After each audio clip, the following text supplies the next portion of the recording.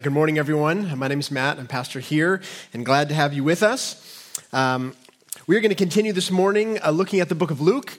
If you're new with us, special welcome. We're going to be going through Luke 5 and 6 throughout all of the fall, and we just think it's the most helpful thing that we can do is to look into God's Word and see more about Him and really learn more about ourselves through it. So that's what this passage is about. We're in verses 27 to 32. We're looking at the call of Levi. I'd like to begin with a word of prayer, and then we'll see what God has for us this morning in this text. So join with me, please. Lord God, we thank you for this time. We thank you, God, that as we come together, Lord, we can come with a full assurance that you are God of heaven and earth. Lord, that you've had the Bible written for that, so that we might know you more, so that we might understand ourselves more. And God, we know that you are sovereign, and so we pray, Lord. We pray for our city and our country. We pray, God, that you would be at work, and Lord, that people would recognize the truth of your word, and Lord, that you would bring continued peace and healing and restoration in our lives and in the lives of people around us. And I pray, Lord, that some of that would happen this morning, Lord, that as we direct our attention to this moment in time when, Jesus, you came and you called a man who was full of sin into obedience to you, I pray, God, that this would be instructive for us, that we would understand more of your role in our lives and your role in the world. And so I pray all this in Jesus' name, amen. Well, many of you may know this already, but one of the things I really enjoy is movies. I love watching movies, all sorts of movies. One of the storylines that I really like is when there is a character that slowly discovers that he or she is destined for some grand, heroic role in the world. Right? This is like every superhero movie, pretty much. Right? Peter Parker gets bitten by radioactive spiders, spends a lot of time figuring out these newfound abilities, and then realizing that this actually is a call on his life to save, maybe not the world, but the city at first. And it's a compelling story. Luke Skywalker is a character that endures, I think, because of this. Right? He's just a kid from Tatooine, right? Just a regular old moisture farmer, and he realizes that he has this ability. He can wield the Force, that he's a Jedi, and that he's the answer to the dark side of the Force. It's compelling. It's exciting. They kind of messed up the last movie, but otherwise, it's really, it's a great story. It's a great character arc, one that inspires us, one that I think resonates with us because we also love this idea that we are called to great things. Well, the life story of Jesus, I think, could be seen as a precursor to those kinds of narratives. Jesus is just a kid from Nazareth, right? He's got these abilities and powers, and he has been called to bring an answer to the evil of the world. The difference, of course, is that there isn't a period of time where Jesus kind of figures out who he is, right? There's no like montage sequence, right, of him in the forest figuring out he can control squirrels and things like that, and then healing his neighbor kids, and he's like, man, I've got this, man, what could this mean? It's none of that. Jesus knows who he is. He knows what he's been called to do. It's just the people around him that slowly grow in their understanding of his powers, but also his calling and his purpose. And in our scene today, we get one of the first articulations of this purpose, where Jesus communicates clearly. He gets the opportunity in response to the Pharisees just to say, hey, here's why I've come. And it's done within the context of the calling of Levi, which is perfect because Jesus came to save those in sin. In fact, that's our big idea. I'm going to give it to you on the front end. It's quite simply that Jesus came to save sinners. So with that in mind, we're going to look to our text, not a long text, but in it we find the essence of this call, and we learn more about him and more about us as those who Jesus has come to save. So read with me or listen along, beginning in verse 27. Here's God's word to us this morning. After this, he, that is Jesus, went out and saw a tax collector named Levi sitting at the tax booth. And he said to him, follow me. And leaving everything, he rose and followed him. And Levi made him a great feast in his house, and there was a large company of tax collectors and others reclining at table with them. And the Pharisees and the scribes grumbled at his disciples, saying, why do you eat and drink with tax collectors and sinners? And Jesus answered them, those who are well have no need of a physician, but those who are sick. I have not come to call the righteous, but sinners to repentance. So that's God's word to us this morning. fairly concise, but a lot in there. We're going to look at two main points, both sort of flowing from this main big idea. So here's our first point. Jesus came to save sinners, and everyone is sick with sin. Jesus came to save sinners, and everyone is sick with sin. This is the main focus of the passage. And it begins fittingly with the call of Levi, who is a wretched and sinful tax collector. We're going to talk a bit more about Levi near the back end of the sermon. But for now, let's note the response. Right, so Jesus calls them in verse 27, and in 28 we see that like Peter, James, and John, like we saw a few weeks ago, he also leaves everything and he follows Jesus. And then right after that, he does something different that the fishermen didn't do. He throws a party. Right, we see this in verse 29. Levi made for him a great feast in his house, and there was a large company of tax collectors and others reclining at table with them. So why did Levi do this? Why throw a party? Well, there's probably a bunch of reasons, three main ones that I can think of. Firstly, it was simply a celebration of his newfound faith. This calling of Levi is really a call to faith, right? He was living a certain way. He had certain desires and ideals, things he was living for, and in following Jesus, he was literally leaving all of that behind, but internally, he was also leaving all of those hopes and dreams and turning to Jesus fully. And in that, he found great joy. Great hope, great purpose. So he was celebrating that. But also he wanted to honor Jesus. You see in the text, it says that Levi made him a great feast. So it was honoring to Jesus to come, and he was kind of the honored guest, the main guy there. And the third thing is that he wanted all of his tax collector buddies to meet Jesus.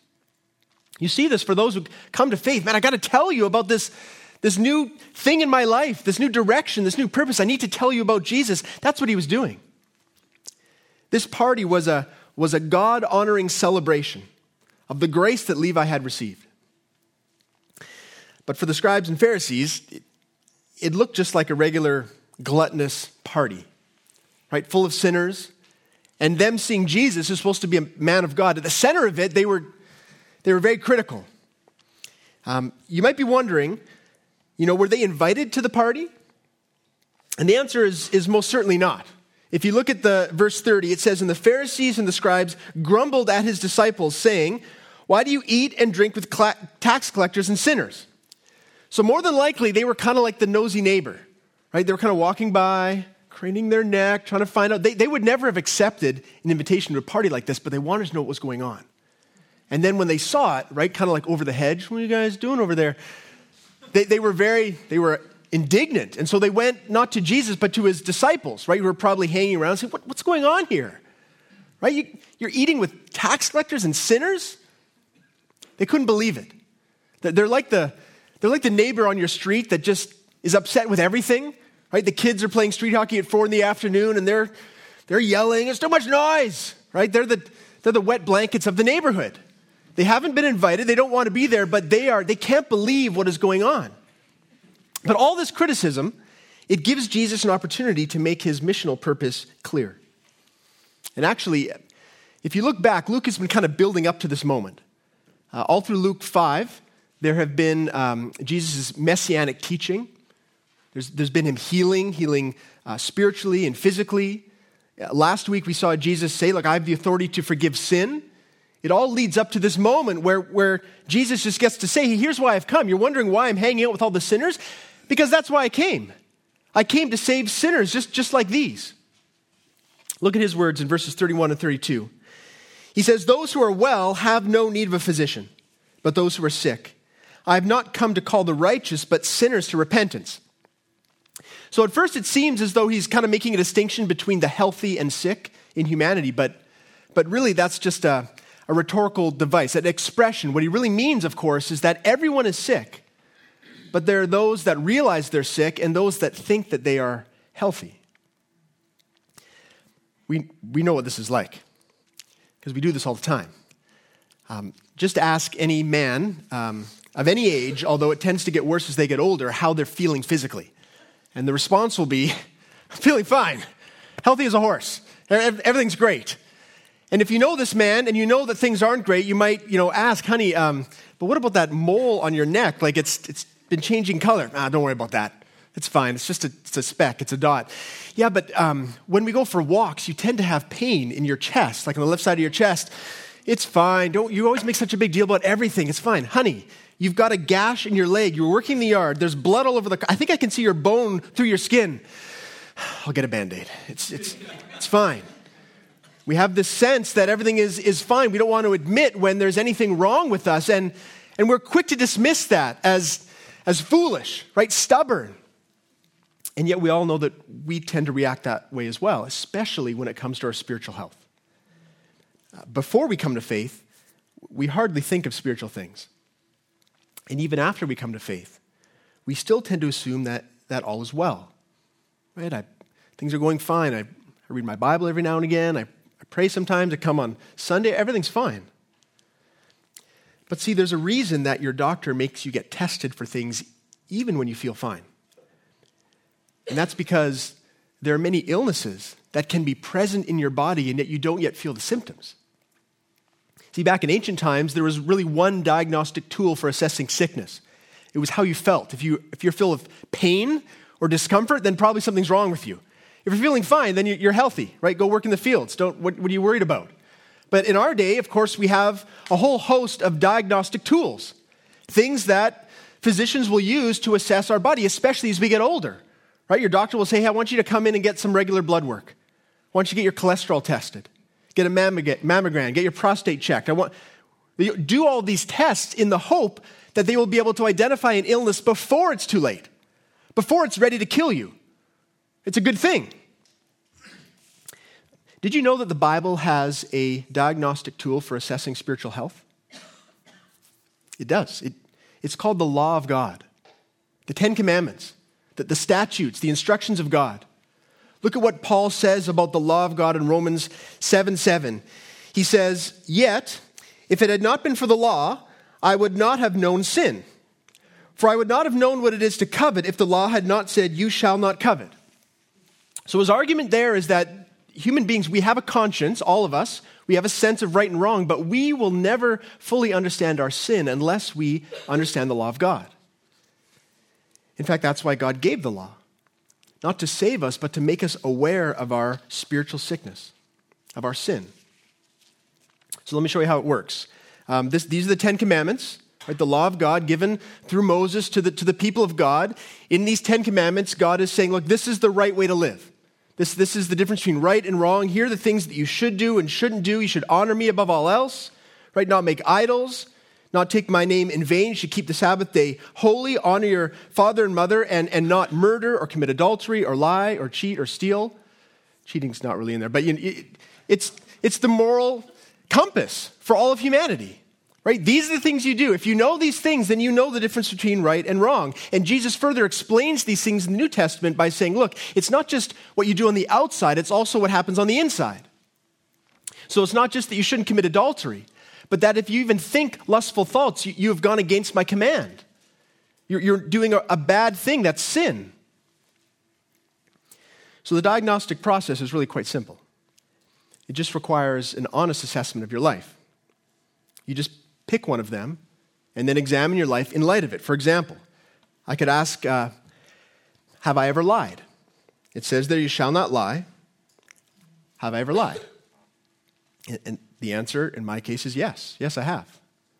There have been times in my life where I have not told the truth, usually for some sort of selfish gain. And so the follow-up question is, well, what does that make me? Well, it makes me a liar. It makes me a sinner. Have I ever coveted? To covet means to want something, desire something that's not rightfully yours. And the answer there again is yes. Yeah, there's been a number of times in my life where I've yearned for something that is not rightfully mine, that God hasn't given me, and that I've been envious or jealous or bitter because I don't have that thing. So what does that make me? Well, it makes me a coveter. It makes me a sinner. Have I ever put another God before the God of heaven and earth? There again, the answer is yes. Not just before I came to Christ, but even after. There's many times that in the way that I live my life, I put someone else on the throne of my life. That I live under my own wisdom or my own idea of what's best, that I turn my back on God. So what does that make me? Well, it makes me a worshiper of false gods. It makes me an idolater. It makes me a sinner. If you go down through the list, what becomes very, very clear is that for all people everywhere, sin has infected every part of our being. The way that we think, the way that we act. It's the things that we do, but it's also things that we don't do. Right? We don't love people the way that we should. We don't show grace and mercy the way that we should. We don't love God the way that we should. The prognosis is very clear. Everyone is sick with sin. And we see this stated in Romans 3. Romans 3:10, where it says, "None is righteous, no, not one. No one understands, no one seeks for God. All have turned aside, together they have become worthless. No one does good, no, not even one." So listen, if you were in a specialist's office and you had some work done, some tests done, they're sitting there with a paper in front of them, and the doctor says to you, "Look, we got the test results back, and I'm sorry to tell you this, but you have," and you fill in the blank. You have a malignant tumor in your lung. You have a cancerous growth on your lymph nodes. You have some rare disease of the blood. What would your questions be? Well, obviously you'd want to know, "Doc, what does this mean? How bad is this? What treatments are available? Is there any cure? Am I going to die? How long do I have?" All of these questions, you want to hear. Here's what you want to hear. You want to hear, "We know how to treat this." You want to hear, this is typical. This is typical of this disease. This is a known disease, and we have a known cure. We have a known treatment with a high success rate. What you don't want to hear is, "Man, we haven't seen this before," or this is a really tough version of this, or "we have some experimental techniques that we think might help." See, you walk out of that doctor's office either with hope in the sure treatment that has been offered, or with just a little bit of hope in something that might help. So when it comes to our prognosis of sin, we need to know what's the treatment. Well, two things are clear. Number one, the mortality rate for those with sin is 100%. Everyone infected with sin since the beginning of humanity has come to death, and not just physical death, but spiritual death. Not just momentary death, but death forever. That's what we find very clearly in the Bible. That those are the consequences of sin. It's death. We see it in Romans 3:23. "For the wages of sin is death." But the other thing we know for sure is that we have a cure that is 100% effective. That this is not something new.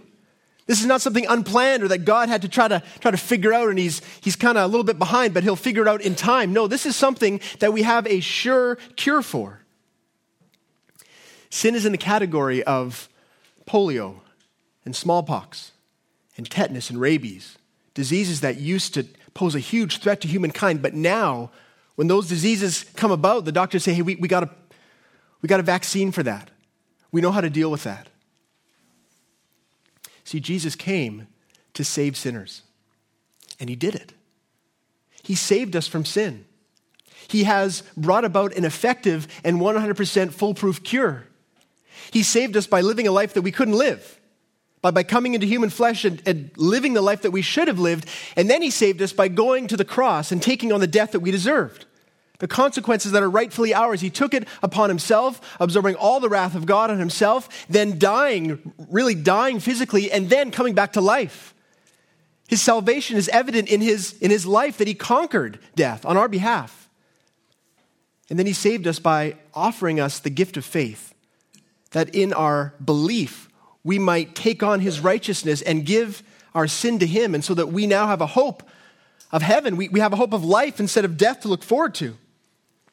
Romans 3:23 says that the rest of it. Firstly, yes, the wages of sin is death, but the free gift of God is eternal life in Christ Jesus our Lord.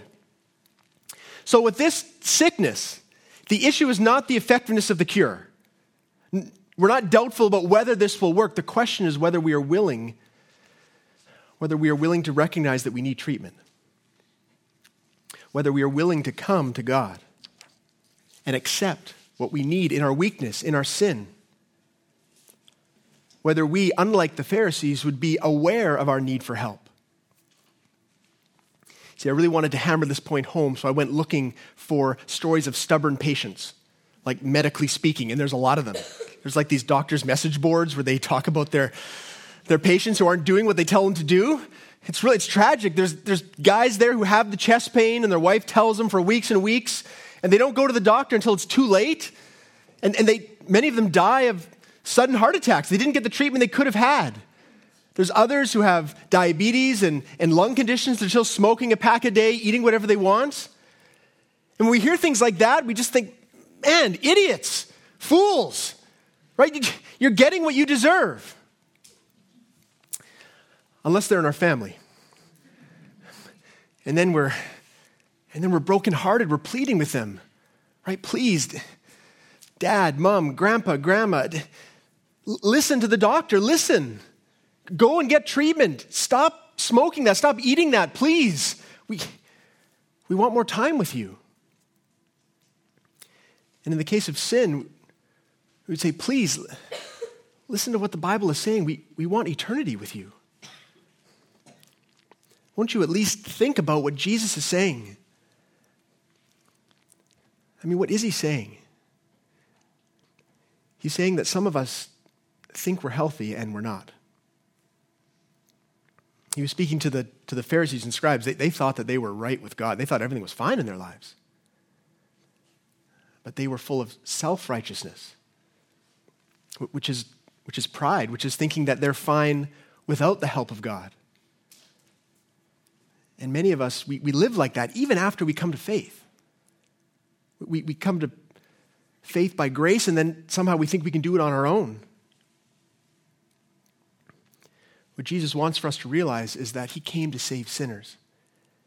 And it's our awareness of sin that puts us in the right position to receive from him, to receive the cure, the saving grace that we need. And what we need to understand, though, there's a difference. See, salvation from God is not like a pill that we take. It's not like there's not a treatment. It's not something that we fit into our life. Right? Jesus isn't just a help to our life. He is life for us. Sometimes we get this wrong. There's many people who just think that they can add on some Christian principles and some Christian habits, and then they'll be fine. Elvis, famously, I know you're wondering, where's this going to go? Elvis famously wore a necklace with both the Star of David, which is a Jewish symbol, and a cross. And when they asked him, why do you wear that necklace? He said, and don't worry, I'm not going to do my Elvis impression. He said, well, I don't want to get kicked out of heaven on a technicality. Which I don't know if that encompasses all of Elvis's faith and what he believes, but I think that's indicative of how sometimes we think about faith. That if we just checked off the right box, if we just do a couple of things, that then we're fine. But what we see here in this scene is a better picture. Levi's call to faith was a change in his life, a wholehearted change. That's why when Jesus says that he came not to call the righteous, but sinners to repentance. Repentance means a change of heart. That's what faith is. It's trusting. So you're living your life a certain way, and then Levi, he totally changed. His heart was changed. His affections were changed. His entire life direction was changed. It was all encompassing. It wasn't something that he grafted into his life. It was that he realized on his own he didn't even have life. That's why Jesus came. He came to save sinners, and everyone is sick with sin. That's our first point. But some will say, Matt, it's not that I have a struggle recognizing my sin. It's that I don't know that God can really forgive me because of the amount of sin or because of my history. I've heard a number of people say, look, if you knew what was true of my life, you know that God, he doesn't want someone like me. But what we see in the calling of Levi is just the opposite. We see just the opposite. This is our second point, that Jesus came to save sinners, and anyone can be saved. Anyone. Let's look back at our first couple of verses. This is where Jesus calls Levi. So after this, he went out. He saw a tax collector named Levi sitting at the tax booth, and he said to him, follow me. And leaving everything, he rose and followed him. So, question, who is Levi? We're just given one bit of information about him, that he is a tax collector. But this actually tells us quite a bit. Much more than, like if someone were to ask what you do, and you were to tell them, I'm an X-ray technician, I'm an accountant, I'm whatever, that gives a little bit of information about your life, but it doesn't really define you. In this case, we would say that him being a tax collector really does define him, because tax collectors were very, very wealthy, but they were despised. Everyone hated them, and for some very good reasons. See, at this time, the Romans were in charge, and they had a system of tax farming. So there were certain regions, and they would assess a certain amount of taxes that were needed from each region, and they would sell off the right to collect those taxes to the highest bidder. So Levi would have bid on this area of Capernaum, and the Romans said, okay, you get the bid. And so that means that Levi can collect really as much as he wants from all of the different approved duties and tolls, and there were a lot of them. There was a ground tax, income tax, traveling tolls, import duties. He would collect as much as he wanted, and then at the end of the year, he would just pay the Romans the amount that they had agreed upon. He'd keep the rest for himself. So it was a system that was fraught with fraud and corruption. In fact, the tax collectors, they would just shake down everyone they could. Travelers that would come into the city, they would come and say, well, you owe this, this, this, and this. They would employ a group of enforcers that would go and rough people up if they didn't pay. That's who Levi is. When we think of Levi, we shouldn't think of like a CRA employee, like Canadian Revenue. It's not the picture, right? He's not just keeping track of all of the taxes that are coming in. He is extorting money from people. A better image, in fact, would be the Jews who collaborated with the Nazis in World War II. You may not realize this, but in the ghettos, when the Nazis would create these ghettos for all the Jewish population in a city where they would be waiting to go to the concentration camps, they would appoint usually members of some of the organized crime groups within the Jewish community. They would appoint them as the ghetto police. And so they wouldn't have uniforms, they would have armbands. You can see it there. And they would be responsible for organizing and securing the deportations of those within the ghetto, and also they were supposed to ensure public order. But the truth was that they were very corrupt, and they were violent. There's one man named Anatol Chari who wrote a book about his time in the Lodz ghetto. There's a picture of it there. And in it, he describes the corruption of the ghetto police. He said they would swindle food rations, they would steal goods for themselves, and they would take advantage of women in exchange for food. So if you think this comparison is too extreme, just think for a moment about the harm and the hurt that Levi caused in that community. Think of how many families would be on the brink of starvation because of the amount of taxes he collected, taxes that were far higher than they should have been. Think of how many men would have been unable to work because they'd been beaten up for not paying their taxes. Think of how many people would walk in fear on the streets because of this man and his place in the community. And the thing of it was, he didn't care. Right? He didn't care. He was rich. He had the backing of Rome. His future was secure. He knew where his future lay. It lay in the fleecing of the people in his own community. Until a rabbi came into town and started to talk, started to preach, started healing people, and Levi took notice. We don't know to what extent he was aware of Jesus, but what we know is that when Jesus stood in front of him and looked him in the eye and said, "Follow me," at that moment, that gracious moment, Levi saw himself clearly, probably for the first time. He saw the depth of his sin, and he saw that his only hope was in this man, and he put his faith in him. It's a beautiful picture of salvation, a beautiful picture of each one of us in our sin. And if we're wondering, why did Jesus choose Levi? I mean, if you wanted to start a movement that would affect the community, the culture in a wide-ranging fashion, if you wanted to be able to have audiences with people and really connect with those around you, why would you get Levi on your team? I mean, wouldn't you get more pushback to have this guy that everyone hates? Of course, we see it in our text. There's pushback immediately from the establishment. You're hanging out with these sinners? How can you be a man of God when you hang out with these guys? But see, that's exactly what Jesus wanted to show everyone. Jesus was making known the depth and power of his salvation. The depth of his salvation, because if he can call Levi, if Levi can come to faith, if Levi can find forgiveness, then anyone can be saved. Right? If Levi experiences the grace of God, then there is no sin that any one of us possesses that is too deep or too dark. If Levi can be called, any one of us can. And even at our very worst. But we also see the power of the salvation of Christ because of the way in which Levi's life changes. Many of you know this already, but Levi, in coming to faith and being a disciple, his name gets changed. Right? He's actually Matthew. Right? The Matthew that wrote the Gospel of Matthew. Right? Matthew, the the disciple, Matthew, the follower of Jesus. He went from Levi, the traitor, Levi, the extortionist, Levi, the greedy and corrupt tax official, to Matthew, the pastor, the church planter, the saint. And see, for Levi, he never saw himself that way. He would never have imagined that his life could have had that kind of impact. Just think now of the impact that Matthew has had on not just that generation, but all of the people since then, over thousands of years. Everyone who has been drawn to the Lord by reading the book of Matthew, by hearing his story, by his account of his time with Christ. See, Levi never saw that in his life, but Jesus did. Jesus knew the power of his salvation, knew the depth of it and the power of it, and that even a life like Levi's could be changed so that he would glorify God.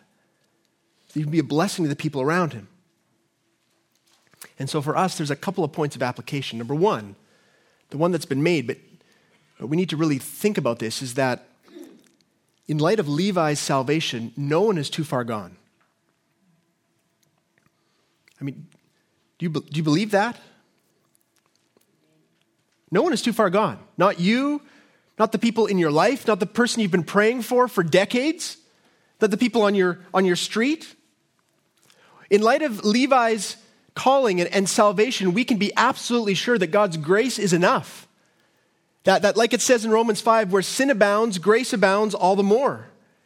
And so that should encourage us, especially for those of us who are caught in a cycle of sin, where we've come to faith, but there's something that we're just struggling with. And again, this pattern of thought, this pattern of behavior, and we just think, man, is there any way that I can get past this? Is God even gracious to me anymore?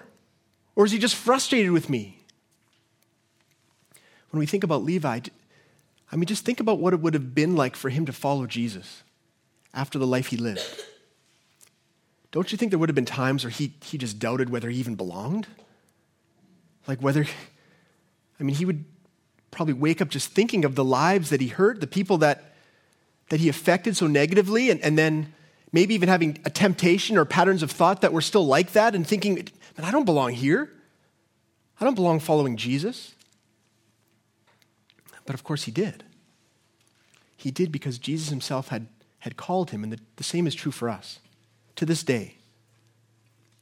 That Jesus calls all people in their sin to a life of grace, a life of increasing purity and godliness. No one is too far gone. But the second thing we see is that we all have a greater God-glorifying and people-blessing potential than we realize. Not because we are the hero of our story, right? We're not Peter Parker, we're not Luke Skywalker, there's not something in us that Jesus is trying to find. He's like, wow, you've got that. Yes, that's who I need on my team, because you can do that, or you have those skills and abilities. It's not like that. Right? Jesus brings us everything that we need. He fills us with everything that we need. And then we are equipped to be a blessing to the people around us, to glorify God with our lives, to have a purpose that goes far beyond anything of this world.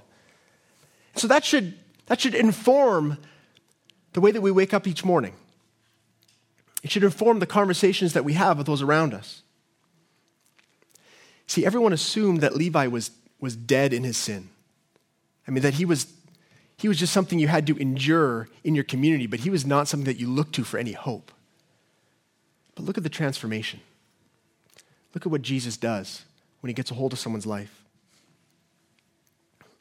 I wanted to have us think about Ephesians 2, because it's a passage that really articulates the nature of faith. But right at the end, Paul kind of transitions from the nature of your faith to then what the purpose of your faith is. So look here in verses 8 to 10. He says this, "For by grace you have been saved through faith, and this is not your own doing, it is the gift of God, not a result of works, so that no one may boast. For we are his workmanship, created in Christ Jesus for good works, which God prepared beforehand that we should walk in them." Isn't that beautiful? What it means is that even before you are saved, God has works waiting for you. There's things in your future that God has set up, people that you're going to meet, situations that you will be in, and because of your faith, you will be able to honor God and be a blessing to people around you. That's the nature of everyone who comes to faith. Not just those who who write books of the New Testament. All of us. And so what we see here in the calling of Levi is that, yes, Jesus came to save sinners. And everyone is sick with sin. Jesus came to save sinners, and anyone can be saved. And in that salvation, there is a purpose for each one. There is a potential wrapped up in us because of the Spirit of God. We're like a battery. I don't know how they work exactly, but there's something about batteries. You build them, there's like ion, lithium, something. But see, batteries, you look at them, you can't tell. Right? They look the same unless you lick them. And then you realize which one is full of energy, which one is full of power. See, with us, it's kind of the same. Right? You look around, you can't necessarily tell who is truly alive, but in the living of life, the potential is expressed. And in that, God is glorified and we are helped. This is a wonderful passage when we see a man who is dead in his sin come to life, but also where we're reminded, Jesus says, look, this is why I came. This is why I'm here. I want this for you and everyone you know. So let's pause in prayer, rejoice for who God is, and then we're going to respond and celebrate what God has done. Lord Jesus, we thank you.